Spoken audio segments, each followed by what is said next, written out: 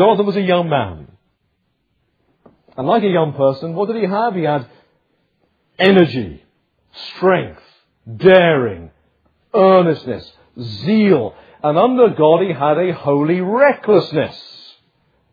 There was nothing that he wasn't prepared to do, whatever the risk, for the kingdom of God. An older man wouldn't have done it. An older man couldn't have done it. He'd never even get up that rock face, would he? This great act of faith, this wonderful holy recklessness, was accomplished by a young person. Now, young people, it's great to be young. You feel at times you can take on the world. And that's a gift from God to youth. But see how Jonathan uses it. Now, never again will you know such energy, and yes, time, and daring, and a willingness to rise to a challenge. It's a gift that God gives to youth. He takes it away as you get older. You will have it. You don't know you have got it until you start to lose it. But energy, time, daring, a willingness to rise to a challenge, they're gifts from God to youth. And what challenges the kingdom of God sets before you. So what are you doing with your youth?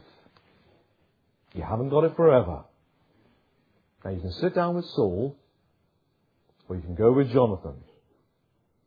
So are you sitting down? Are you sitting comfortably? The young people of this world are infected with a disease, with a malaise. It's called what's in it for me. The young people of this world say youth is my time. This is for me, to indulge myself. These are my years, to be spent on me, to enjoy myself. It's a responsibility-free zone. I'm free, I'm young. That's what the people of the world say. Don't go and sit down with them. Don't say, well, I'll serve God when I'm older. Jesus Christ was a young man. And for Jesus there was no older, was there? And for the Christian young person, there can be no older. Only now. Only today. George Whitfield. How old are you? 22? Preach the gospel in the open air? Sit down. Martin Luther. Do you really think you can stand up to the most powerful institution in the world, the Holy Catholic Church, and you're not yet 30? Sit down. William Carey, you say to me, expect great things from God, attempt great things for God. What, at your age? You need to listen to that rebuke that older brother gave you. Do you remember what he said to you? He said, young man, sit down, sit down. You're an enthusiast.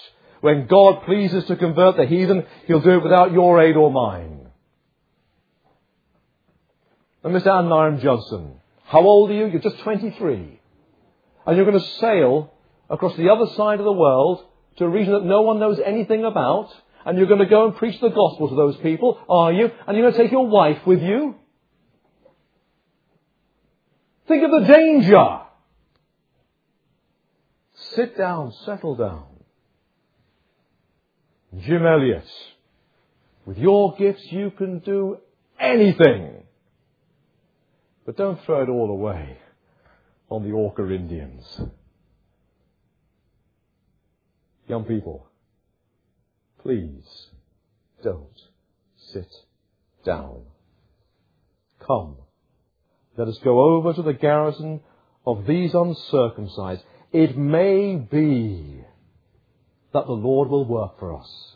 For nothing restrains the Lord from saving, by many or by few.